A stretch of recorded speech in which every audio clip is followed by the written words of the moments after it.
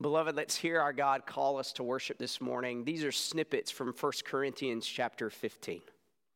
For I delivered to you as of first importance what I also received, that Christ died for our sins in accordance with the Scriptures, that he was buried, that he was raised on the third day in accordance with the Scriptures, and that he appeared to Cephas, then to the 12.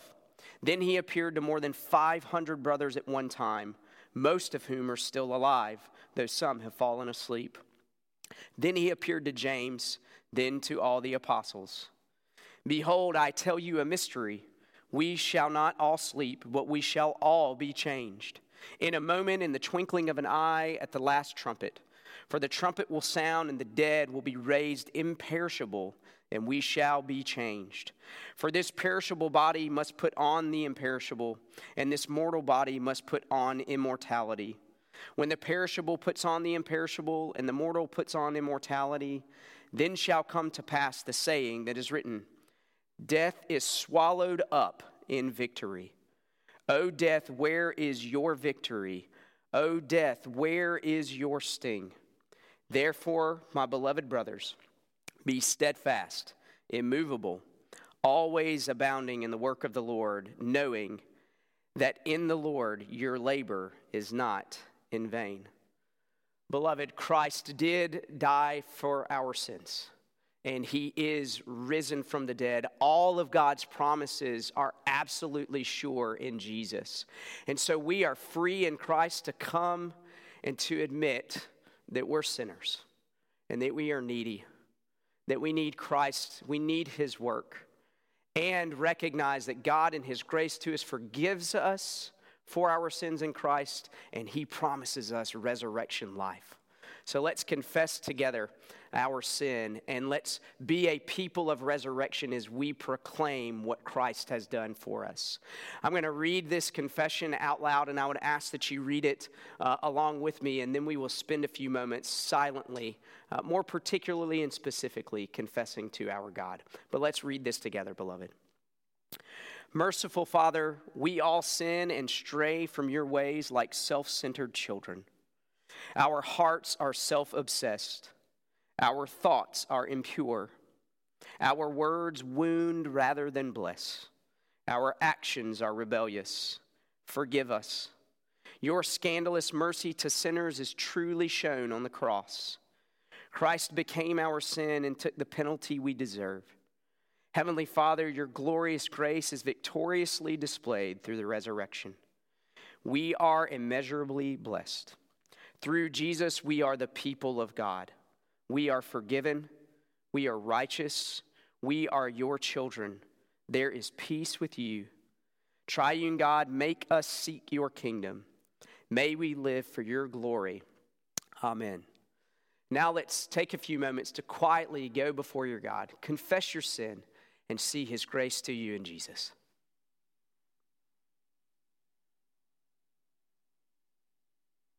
Most gracious Heavenly Father, we confess all of these things in the hope of your mercy, which you have given us fully and finally in your one and only Son, Jesus.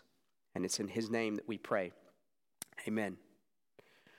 Beloved, our God is gracious, and he wants us to hear the assurance of his grace to us in the blood of his one and only Son, our Savior, Jesus. And he wants us to hear the promise of resurrection life in Christ, because it is true that we were dead in our sins and our trespasses, but God has made us alive in Christ, in his finished work on the cross.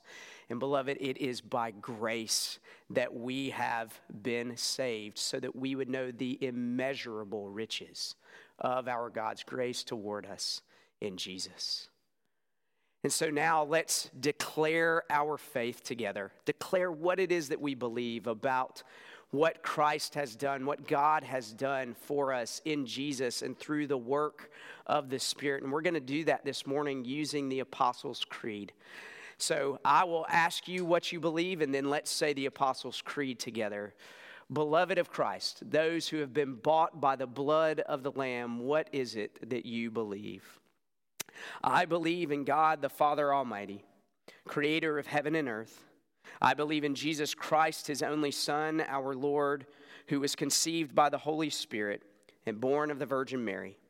He suffered under Pontius Pilate, was crucified, died, and was buried. He descended to hell. The third day he rose again from the dead. He ascended to heaven and is seated at the right hand of God the Father Almighty. From there he will come to judge the living and the dead. I believe in the Holy Spirit, the Holy Catholic Church, the communion of saints, the forgiveness of sins, the resurrection of the body, and the life everlasting. Amen. Beloved, our Christ has indeed risen from the dead.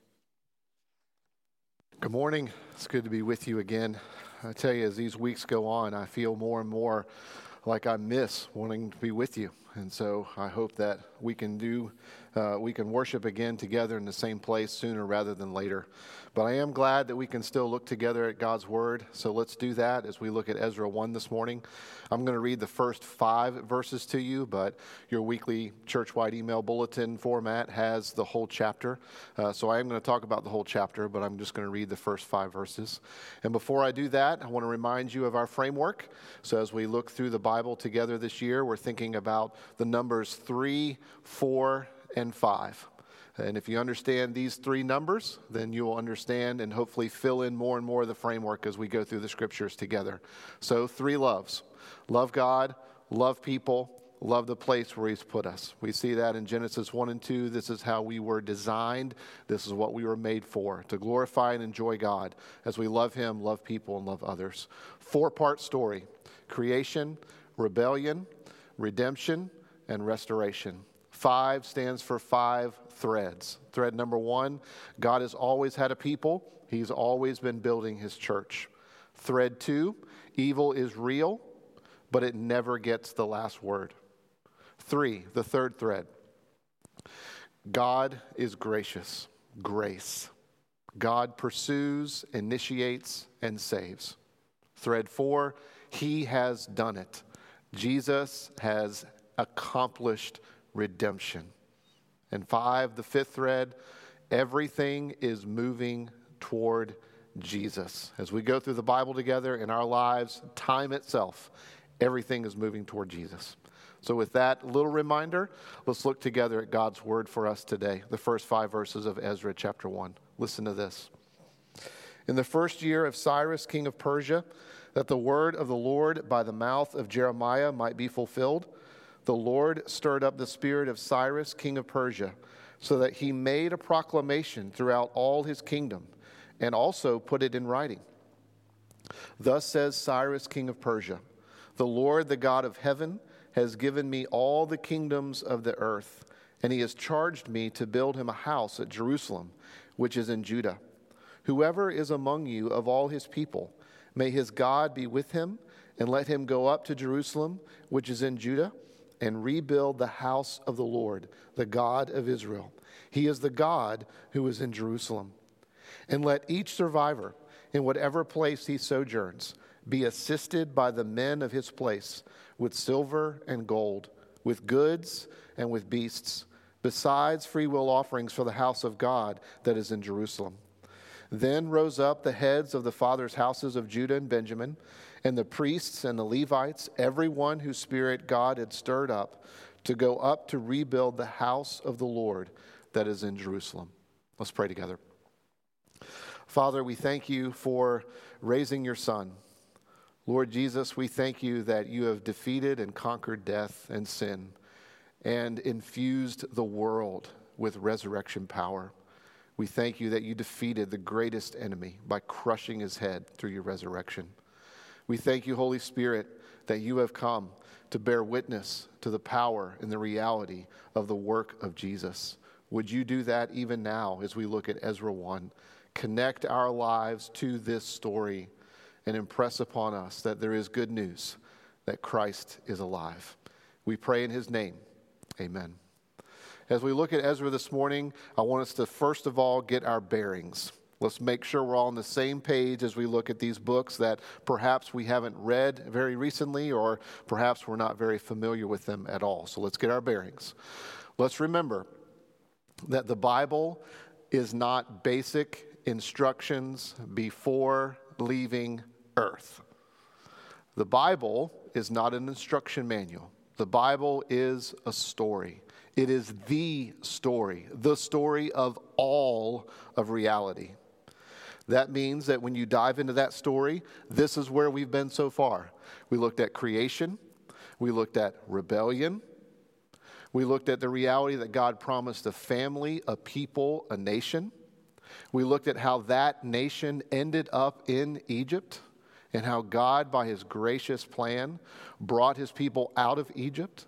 Then we looked together at his people entering into the land of promise, the land that God had promised them. And then living in that land. John Paul mentioned to us last week when we talked about and summarized the kings. The people of God living in the land had one of the highest points in their entire history through King David, what John Paul talked about last week. That with David, it's not so much that David was a great person. He struggled with arrogance. He thought he could bring a lot to the table. Maybe you remember some of this. But what God did with David was help us understand more of God's plan for the entire world in the coming of Christ. Meaning that we got to understand more and more that the covenant is the language of the four-part story. Then, after David's rule, let me tell you, everything just went downhill. The kingdom ended up dividing. Both divisions of the kingdom ended up exiled in a foreign land. And what we're looking at in Ezra and Nehemiah in this morning's sermon from Ezra 1 is that this is when God's people returned to the land from exile. They came out of exile and returned to the promised land. This is why, if you look back at Ezra chapter 1, the last verse of this first chapter, it says that God's people returned from Babylonia to Jerusalem. That's a summary of everything that goes on in Ezra and Nehemiah. God's people return to their home in Jerusalem. All right, so that's our bearings. Now we're going to look at the text and look at two questions together. Question number 1, what happened? Question number 2, what is happening? So let's look at this first question together and answer it as we look at the text. What happened? Well, when you look at the first verse and the first few phrases, what you find out is Cyrus became the ruler over the Babylonian Empire.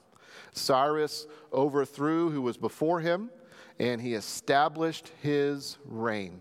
Now, the Babylonian Empire is basically in our day and age, if you think about the region of Iraq, the northern Iraq region, that's what it's talking about. Cyrus became ruler over the Babylonian Empire, and he even extended his rule such that at its height, he was in charge over the territory from the Aegean Sea all the way to India, a massive territory that he was in charge of. So Cyrus was king. That's what happened. The second thing that happened is that he made this decree. And this first phrase of this first verse tells us that we can even date this decree. He made the decree in the first year of his reign, which we know was 538. That was the year that Cyrus made this decree, and this was the content of his decree. He said, if you look at verses 2 and 3, that God's people could return to their homeland, they could rebuild the temple in their lives, and that they actually could worship the God that they loved. And he also added this, not only that they could return and rebuild and worship, but if you look at verses 4 and 6, he also promised them resources. He said that his people and his kingdom should provide gold and silver, even animals and other resources that would be needed, supplies that would be needed in order to rebuild the temple. So God's people were able to return to Jerusalem. Can you imagine what this must have looked like? And if you read in chapter 2 of Ezra, you'll find that 50,000 people left this part of the world and returned to Jerusalem, about 900 miles. Now, when you think about this, remember that when God's people left Egypt and ultimately entered into the land of promise, that they were more than 1 million people, maybe even more than 2 million people. And now, this first wave back to Jerusalem, they were about 50,000 people. And all that they carried with them was what they had been given. So people had given them supplies, and they were carrying it all the way back to Jerusalem. And they were going to return to a place that had been decimated. It probably looked pretty post-apocalyptic. I mean, everything was burned to the ground in Jerusalem before their exile. They were returning to gigantic ash heaps everywhere. And here they were going to have to rebuild everything and dependent on resources of others. Well, Cyrus also added this. If you look at verse 7 and following, Cyrus said that there were things that were stolen from God's people, that were stolen from you and me by Nebuchadnezzar. And Cyrus determined to return all of those things to God's people. They were special things that belonged in God's house. So God's people could take them and put them back in their rightful place. Now, what's fascinating about this is that this decree that Cyrus made, well, you can actually find out more details about this. If you were to go to the British Museum, you would find the Cyrus cylinder in that museum. And if you were able to read that, what you would find is that everything that is said in Ezra 1 is right there on the cylinder, plus a couple more details. Now, it's not a huge piece that you can look at online. It's basically like 9 or 10 inches by 4 inches. But what you can find if you read further on that little cylinder, that little piece, is this: that Cyrus said, you can worship whoever you want to worship. I just want you to ask your God to give me a long life. And oh, by the way, I want y'all to know that I, Cyrus, worship the sun god.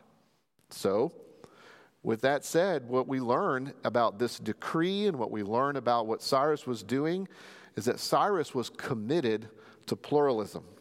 Now, very simply, perhaps even overly simplistic, pluralism just simply means that it's allowed to have multiple belief systems in a certain empire. So, this is a lot like our day. We live in a culture and a time and place in which there are all kinds of ideas and all kinds of beliefs out there. We engage with people all the time that don't think like we do, and that probably won't change in the near future. So we live in a pluralistic society as well. So there's a parallel there for us to really think about. And yes, there are negative things about living in a pluralistic society. That's true. You've probably heard all kinds of them. And besides that, there will always be opposition to Christianity. There will always be opposition to the Lord Jesus and who he is and to his church. There will always be that. We should expect that. We should not be surprised when there's opposition to Christ. But let's think for a minute about some of the positive things of living in a pluralistic place. Let's think about at least about some of the opportunities that we have living in a pluralistic culture. One of them is this, that there is space and for different views, that there's even an expectation that different people have different views. That's important. It's also important that we recognize that in our day and age, we are not facing predominantly violent opposition to what it is we believe. The day in which we live, people aren't so much violently against what we believe in Christianity. They're just completely indifferent. Like, they don't see any need for Christianity. They don't understand why the Christian faith and what Jesus has done matters at all. Friends, this is a great opportunity for us. It's a great opportunity for us to engage with those who are not of the same mindset. It's an opportunity for us to learn more about what others think. You see, we could talk a lot about methodology, and we could teach a particular method about how to share your faith, and perhaps that would be helpful. And if you want to learn more about that, you can contact me or John Paul or one of the elders, and we can help. But what matters in living in a pluralistic society is oftentimes how we come across is equally important to the content of what we say. So when we engage those who don't believe in the same way as we do, it's so important that rather than having a canned approach to talking to people, that we are able to listen, that we are able to ask questions, that we are able to be vulnerable about our own lives. It's very important that we get close enough to people over time so that we can tell them why Jesus means so much to us, why we need Christ, and how oftentimes what we found is that Christianity provides the best basis for understanding reality, purpose, meaning, hope, identity. And when we do that, we will be able to have real conversations over time, talking to others about what we believe. Living in a pluralistic society has a tremendous, tremendous upside, something that we should think about all the time. Well, that's what happened. Cyrus, and he made his decree. Now let's think about what is happening. You realize Cyrus's decree is what happened, but there's a lot more that's going on that the text tells us. The text tells us that there are other things that are happening, that are going on. So let's think about those. What we see, first of all, what's really happening is this. God is faithful to his word. The first couple verses tell us that God had promised through Jeremiah and through Isaiah that Cyrus would make this decree so that God's people could return home. God had promised this through Jeremiah in chapter 25 of Jeremiah and 24 and Isaiah 44 and 45. God promised that his people would be able to return. Cyrus makes a decree, but what's really happening, God is being faithful to his word. Here's the second thing that's happening. God is stirring up the heart. God is stirring the heart of Cyrus, if you look at verse 1, and God is stirring the hearts of his people in verse 5. God is stirring the heart. Now, it's easy for us to just think about what has happened and miss what's really happening. Let's think about exactly where we are and what's going on in our lives right now. Here's what's happened. The coronavirus. And we have to figure out a new normal. That's what has happened. But do you know what's happening? God is doing something inside of us through the coronavirus and the new life that we have to figure out. God is doing something in us. So we're put in situations in which perhaps we discover that we're far more anxious than we thought. We realize we're more nervous than we thought. We realize that we've made an awful lot of plans, not thinking about, well, if the Lord wills, maybe this will happen. You see, our lives are not just one big checklist, and that we just go through that checklist each day to knock off those items. God is working through everything that we are experiencing. Everything. God is doing something in us. He's working. You see, when God stirs up the heart, he is really seeking us. He is really pursuing us. And he oftentimes does that in different ways. So at times, God's working in us and seeking us can be very dramatic. You know, the coming on of this virus was pretty dramatic. It all of a sudden was here and things had changed. Yes, there are many of you in the medical profession that saw that this was coming. But for most of us, it just happened. And then regulations and restrictions started to occur. It just happened. Sometimes it can be very dramatic that God does things in our lives. At other times, things can be very quiet and internal, as if God is constantly, patiently arguing with us. You know, the things that we go through having to figure out life now. We hear those arguments that go on in our minds and in our hearts. God is seeking us. You see, when God is working in our lives and we begin to feel like we aren't enough, when we begin to realize that we aren't in control, when we begin to realize that we've been doing a lot of things in our lives on our own strength, and we're learning that God is much bigger and more powerful and that His grace is far more sufficient than we could have imagined, what's actually happening is that we're learning to repent. We are learning to get out of ourselves and get into Him and who He is and reliance on His power and not our own. You see, God stirring His people to return to the land. Remember, let's think back through this again. Remember, Cyrus made this decree for God's people to return. It's basically Cyrus was saying, if you follow the God of the Scriptures, then you need to live by His promises. You need to go back and rebuild the place of worship so you can offer sacrifices. You need to go back to Jerusalem and rebuild your society.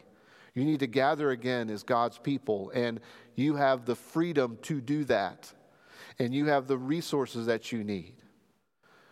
What is actually happening in this passage is that God's people are being challenged to live by the gospel again. They can build their whole lives around who God is. They can center their entire existence on God. What's really happening is that God's people are being encouraged to live by the gospel again. And friends, I want to tell you that the easiest place for us to miss what happened and what is really happening, the easiest place to miss that or forget about it is Jesus.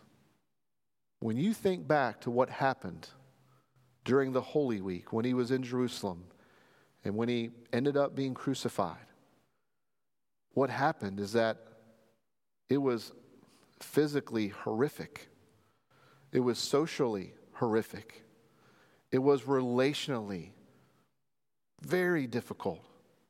His closest friends ran away. It was unbelievably difficult.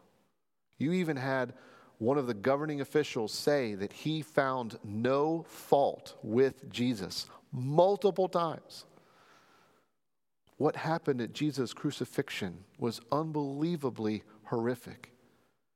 Not even to mention how difficult it must have been for Jesus to be spiritually separated from God, to have His Father turn His back on Him. But my friends, what is actually happening through that work of Christ is redemption. Redemption, forgiveness, life with God. It was redemption. And the resurrection of Jesus, what many celebrate today, the resurrection of Jesus is the guarantee that redemption is true for you and for me. It's not that the cross was just this way that we're supposed to pattern our lives after Jesus and we just do good things like He did. No, Jesus was purchasing our redemption, and the resurrection says what Jesus did is enough, and it's true, and it's real. And when you think about all of the content of Cyrus's declaration, that God's people would have the resources they need, they could go home, they could worship their God, they could rebuild society, they could live together with the protection that they needed, and they had the freedom to go. All of those components have their fullest and deepest, most long-lasting effect in Jesus. It's in Jesus that we have protection. It's in Jesus that we find true freedom to be a human being that's limited. It's in Jesus that we have all of the resources that we need to live in a very, very broken world, to live in very difficult times, to understand our joys, We have all the resources that we need. We have prayer. We have fellowship with his people. We understand God's word through Jesus. We have hope. We have all the resources we need. Everything that Cyrus decreed, we find its greatest and most deepest, long-lasting effect in Christ. And friends, it's in Jesus that we're brought home. We're brought to God. And the resurrection tells us that the labor that we're doing now, as John Paul mentioned in the call to worship from 1 Corinthians 15, it's not in vain. But because of the resurrection, a better city is coming. A better time is coming. All the rebuilding that we will do, all the reconnecting that we will be able to do in the future weeks, Lord willing, all the things that will change, they're all moving us toward what is better, and the best is yet to come. That's what the resurrection means for us. Would you pray with me? Lord Jesus, we thank you that your life is real, that you are alive today, that you are at the right hand of the Father praying for us, pleading your atoning blood for us.